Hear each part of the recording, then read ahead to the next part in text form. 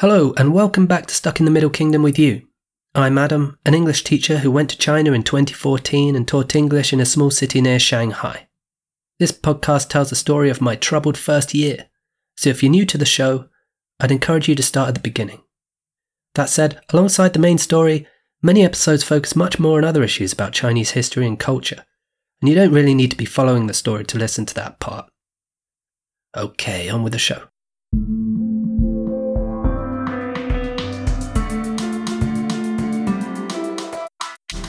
Previously on Stuck in the Middle Kingdom with you, a couple of episodes back, we briefly met Mao Zedong, whose ambition to catch up to the West led him to develop the atom bomb, which was successful, and rapidly industrialize, which led to a huge famine. Today, we look at his comrade, Deng Xiaoping, who became paramount leader soon after Mao's death, and turbocharged the economy in a way that Mao never could, in a way that Mao would never want to.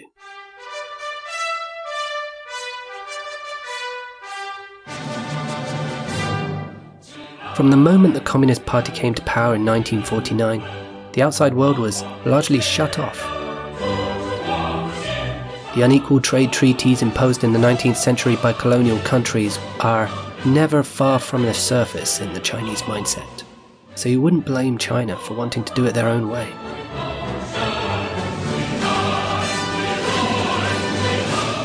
Mostly, however, it didn't go well, and in the 1970s, new leader Deng Xiaoping, following to some degree in the footsteps of previous Premier Zhou Enlai, opened China up to the world. It's called the 改革开放 policy, or reform and opening up. Deng was a communist veteran who'd been around since the genesis of Chinese communism. He'd been on the fabled Long March, been a top military politician during the years of struggle against the Japanese, and become central to Mao's project after the defeat of the Chinese nationalists, when the country's rebirth was announced in 1949. In 1961, Deng had said something controversial. It doesn't matter whether the cat is black or white. If it catches mice, it's a good cat. This was controversial because it sounded like a fig leaf was being handed out to evil capitalism, a recognition of the fact that cats in the West were hungrily devouring mice everywhere. Deng could get away with it at that particular time, because Mao's ideas had lost a certain charm after that huge famine. But he didn't get away with it for long. When Mao fired the gun on the Cultural Revolution in 1966, initiated to weed out capitalist inclinations amongst the people, shore up his own power base, Deng was one of those to be purged.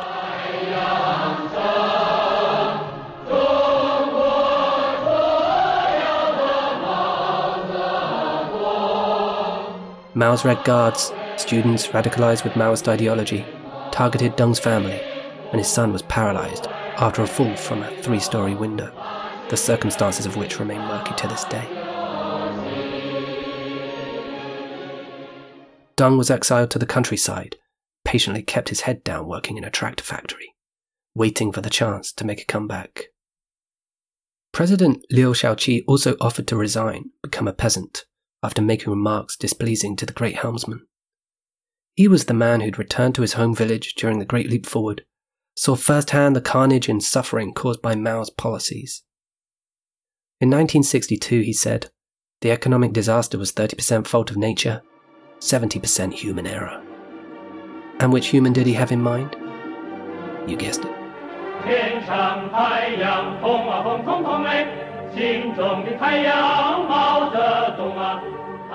Mao diligently noted Liu's unhelpful comments, as he had with Deng, and stored them away for another time. It was probably Mao's perceived threat of Liu which led him to initiate the Cultural Revolution. Mao didn't want his legacy ripped apart in the way that Khrushchev had done for Stalin over in the USSR. In 1966, Liu and Deng were labelled capitalist roaders, and they lost their political positions. It was a sharp fall for two revolutionaries who were among Mao's oldest allies. But Liu didn't have the luck that Deng had.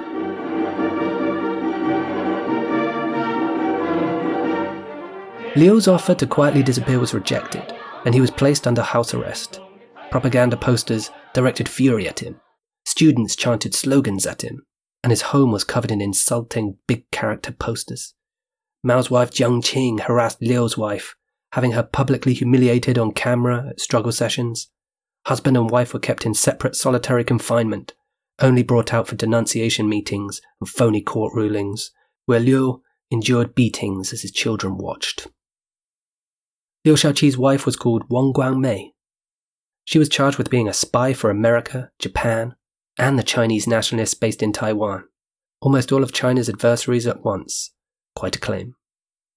Their family was also targeted and imprisoned. Liu himself was kept just beyond the reach of death, malnourished and deprived of medication, in his home, long enough for a case to be concocted against him so that he could be officially thrown out of the party. He was finally labelled a traitor, spy, and scab. Mao rejected capital punishment, instead preferring for Liu to die slowly, an ordeal that finished on the 12th of November, 1969.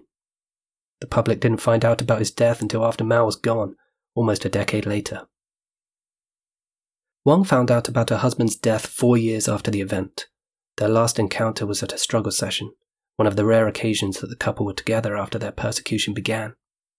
As Jun Chang put it in her book, Mao, The Unknown Story, at one point, Guangmei tore free and clung to a corner of her husband's clothes. For a few minutes, under a rain of kicks and punches, the couple held each other's hands tight, struggling to stand up straight. The luckier of the two revolutionary outcasts, Deng Xiaoping, after biding his time in the countryside, managed to secure his re-entry into power. He was brought back by Mao himself to help run things after Mao's chosen successor died during the Cultural Revolution. But in the tumultuous power struggles which characterized the era, Deng was purged once again after Premier Zhou Enlai died in 1976. It was Deng who had the last laugh, though, because he was back in time to tussle for the top spot after Mao died later that year. He posthumously rehabilitated Liu Shaoqi, released his wife Wang Guangmei from prison, locked up his political opponents, and set China onto the path which has delivered such prosperity.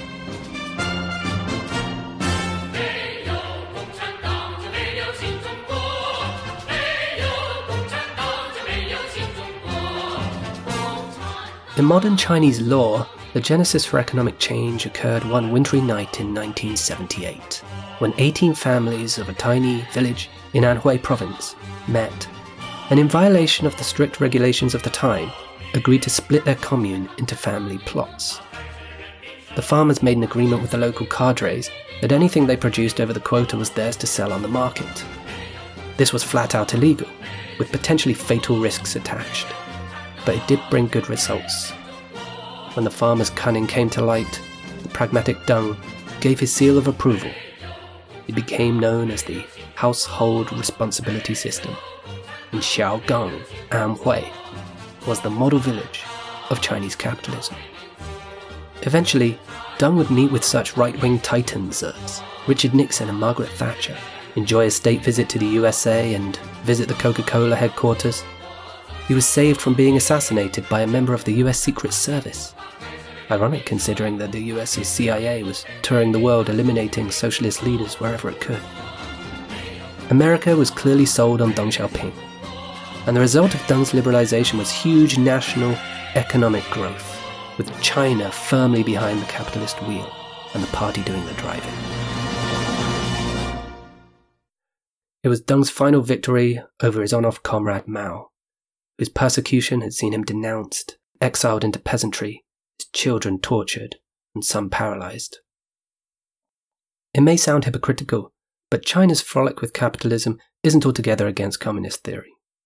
Karl Marx himself said that communism resulted from the contradictions of capitalism. It was finally reasoned that the country can't really enjoy communism without first enduring capitalism. And endurance has never looked so comfortable. Competition and desire, the great drivers of capitalism, are thriving. Millions are being dragged out of poverty to make money for their bosses. While some companies like KFC, Apple and Disney are visible additions to China's corporate landscape, protectionism means that native companies are favoured. In some sectors, foreign businesses are required to team up with local companies, and this approach has enabled homegrown companies to thrive. Taobao, which is China's Amazon, Didi, China's Uber, WeChat, which is China's WhatsApp on steroids, and Baidu, China's Google, can all thank Beijing's policymakers for their relatively uncompetitive access to 1 billion or so consumers. Intellectual copyright is also disregarded where it benefits Chinese firms, and a little help from Beijing's hackers aids the effort in bringing cutting-edge technology to China, as does Beijing's demand that foreign companies hand over tech secrets in order to enjoy its market. Fused with the Chinese people's famous entrepreneurial spirit, and you have an economic boom of historical proportions. A special shout-out at this point has to go to Taiwan's business leaders, who, as Shelley Rigger explains in her recent book, The Tiger Leading the Dragon, came to the PRC in the 80s and 90s, having already been part of Taiwan's economic boom, one of the so-called 4 Asian tigers, along with South Korea, Singapore, and Hong Kong. As production costs went up in Taiwan, many moved to China, and with them came business practices and consultancy which aided China's economic rise. The indispensable tech giant Foxconn is the largest and most well-known of these Taiwanese imports, hiring some 15 million Chinese alone. While many Western tech companies are barred from China for refusing to play by Beijing's rules, Microsoft is one company that's done things differently. They set up shop in China in 1992 and have 17,000 partners there. They proudly state that for every RMB that Microsoft earns in China, Microsoft partners earn 16. That kind of statistic might sound good when the partners are local companies in, say, sub-Saharan Africa. But when it's America's number one strategic rival, well, some will raise an eyebrow. But it's meant that Microsoft can continue to earn money while Google has been frozen out. LinkedIn, owned by Microsoft, continued working there, and you can use the Bing search engine. In late 2021, 7 years since setting up its Chinese website and saying reassuring things about disagreeing with government censorship, LinkedIn started blocking journalists from its China-based website. Didn't want to explain why. Then, in October, they decided to pull out of China altogether. Yahoo pulled out not long after, citing the increasingly stringent regulations being imposed from above. But in the search engine world, Microsoft's Bing already complies with Beijing's request to censor search results. So don't expect to get many history lessons if you search for, say, Tiananmen Square, June 4th, 1989. And Bing Maps show the world through Beijing's eyes. Taiwan is just another Chinese province, and Chinese territory follows the famous 9-dash line all the way down to Malaysia. As it's become evident that Beijing won't back down, Google has been re-evaluating its position, and in recent years has been toying with the idea of launching a censored search engine in China, to get into that delicious market once again. Be careful what you wish for, Google, because, as their rivals at Microsoft will tell them, kowtowing to China doesn't necessarily mean getting an easy ride. In March 2021, Microsoft accused Chinese state-sponsored spies of hacking its systems. China's response was contemptuous. There's no debate anymore about who's the boss here. And that's the kind of attitude you can have when you're backed up with supreme economic heft. And that's all thanks to Deng Xiaoping. Deng Xiaoping's term for the new economy he built was socialism with Chinese characteristics. The West refer to it, cynically but no doubt accurately, as state capitalism. The 3 big telecommunication companies are state-owned, as are all utilities and the 4 big banks.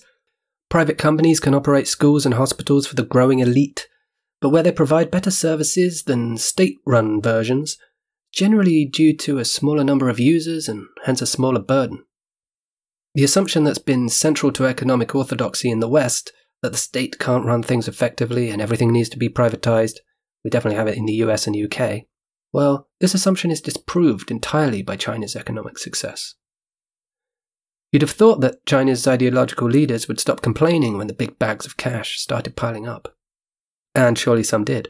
But ideological battles continue, and have been more divisive than in, say, Vietnam, another nominally communist state.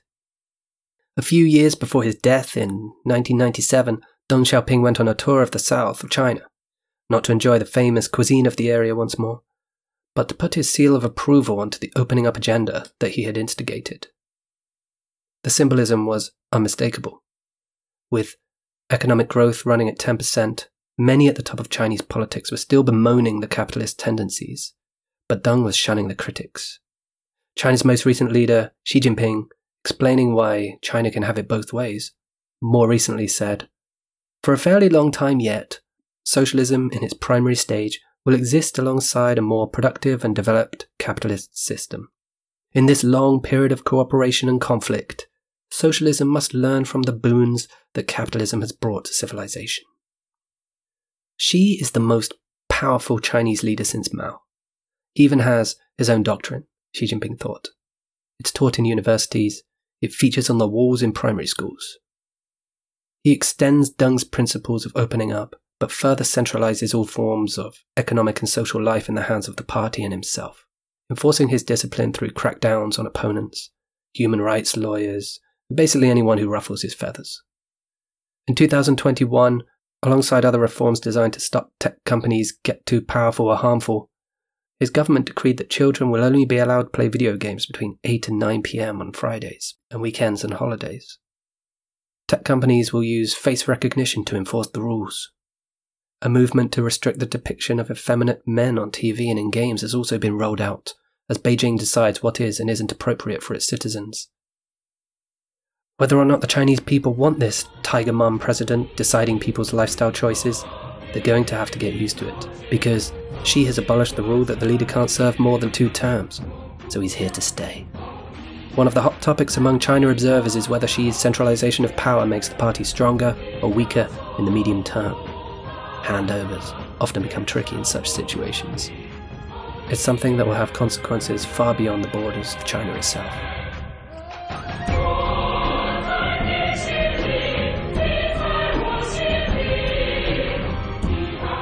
The debate of how socialist, communist, or capitalist China is might continue at the top, but it doesn't really concern the people, if my experience is anything to go by. The Chinese are no different to anyone else in that they want security and personal growth. And China's success has shown even the poorest of the rural poor that, even if the big money remains elusive, a better future is there for the taking. Cheap labour and exports have fueled huge growth and a massive sense of opportunity in China, although income inequality has rocketed and now approximates that of the USA. The name of the currency in China, renminbi, means people's currency, but very few of them get a real share of the wealth, and this hasn't gone unnoticed. Resentment towards the urban elite spills out online and in neighbourhood disputes between locals and Waidiren, or migrant workers from other towns. Entrepreneurs like to say that their companies are run by the people. Public figures talk about the people so much, it sometimes seems that they're obliged to meet a quota. But the public-private relationship in China is ultimately good for business leaders, and for those at the top of the party, through which everything, money included, goes. Indeed, these are often the same people. In 2017, CNBC reported that some 100 delegates in the Chinese parliament are US dollar billionaires. People such as the CEOs of search engine Baidu, tech company Tencent, and smartphone producer Xiaomi.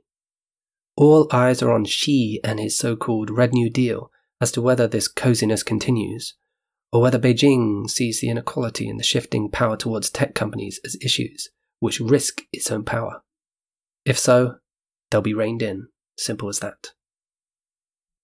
When Deng Xiaoping took power, he surrounded himself with other old guard communists who'd suffered during the Cultural Revolution. They were the 8 elders, or the 8 immortals, and indeed they are immortalized in the lives of their children, who were primed for political careers since birth. The realities of nepotism in circles of power and wealth are built right into the modern Chinese language.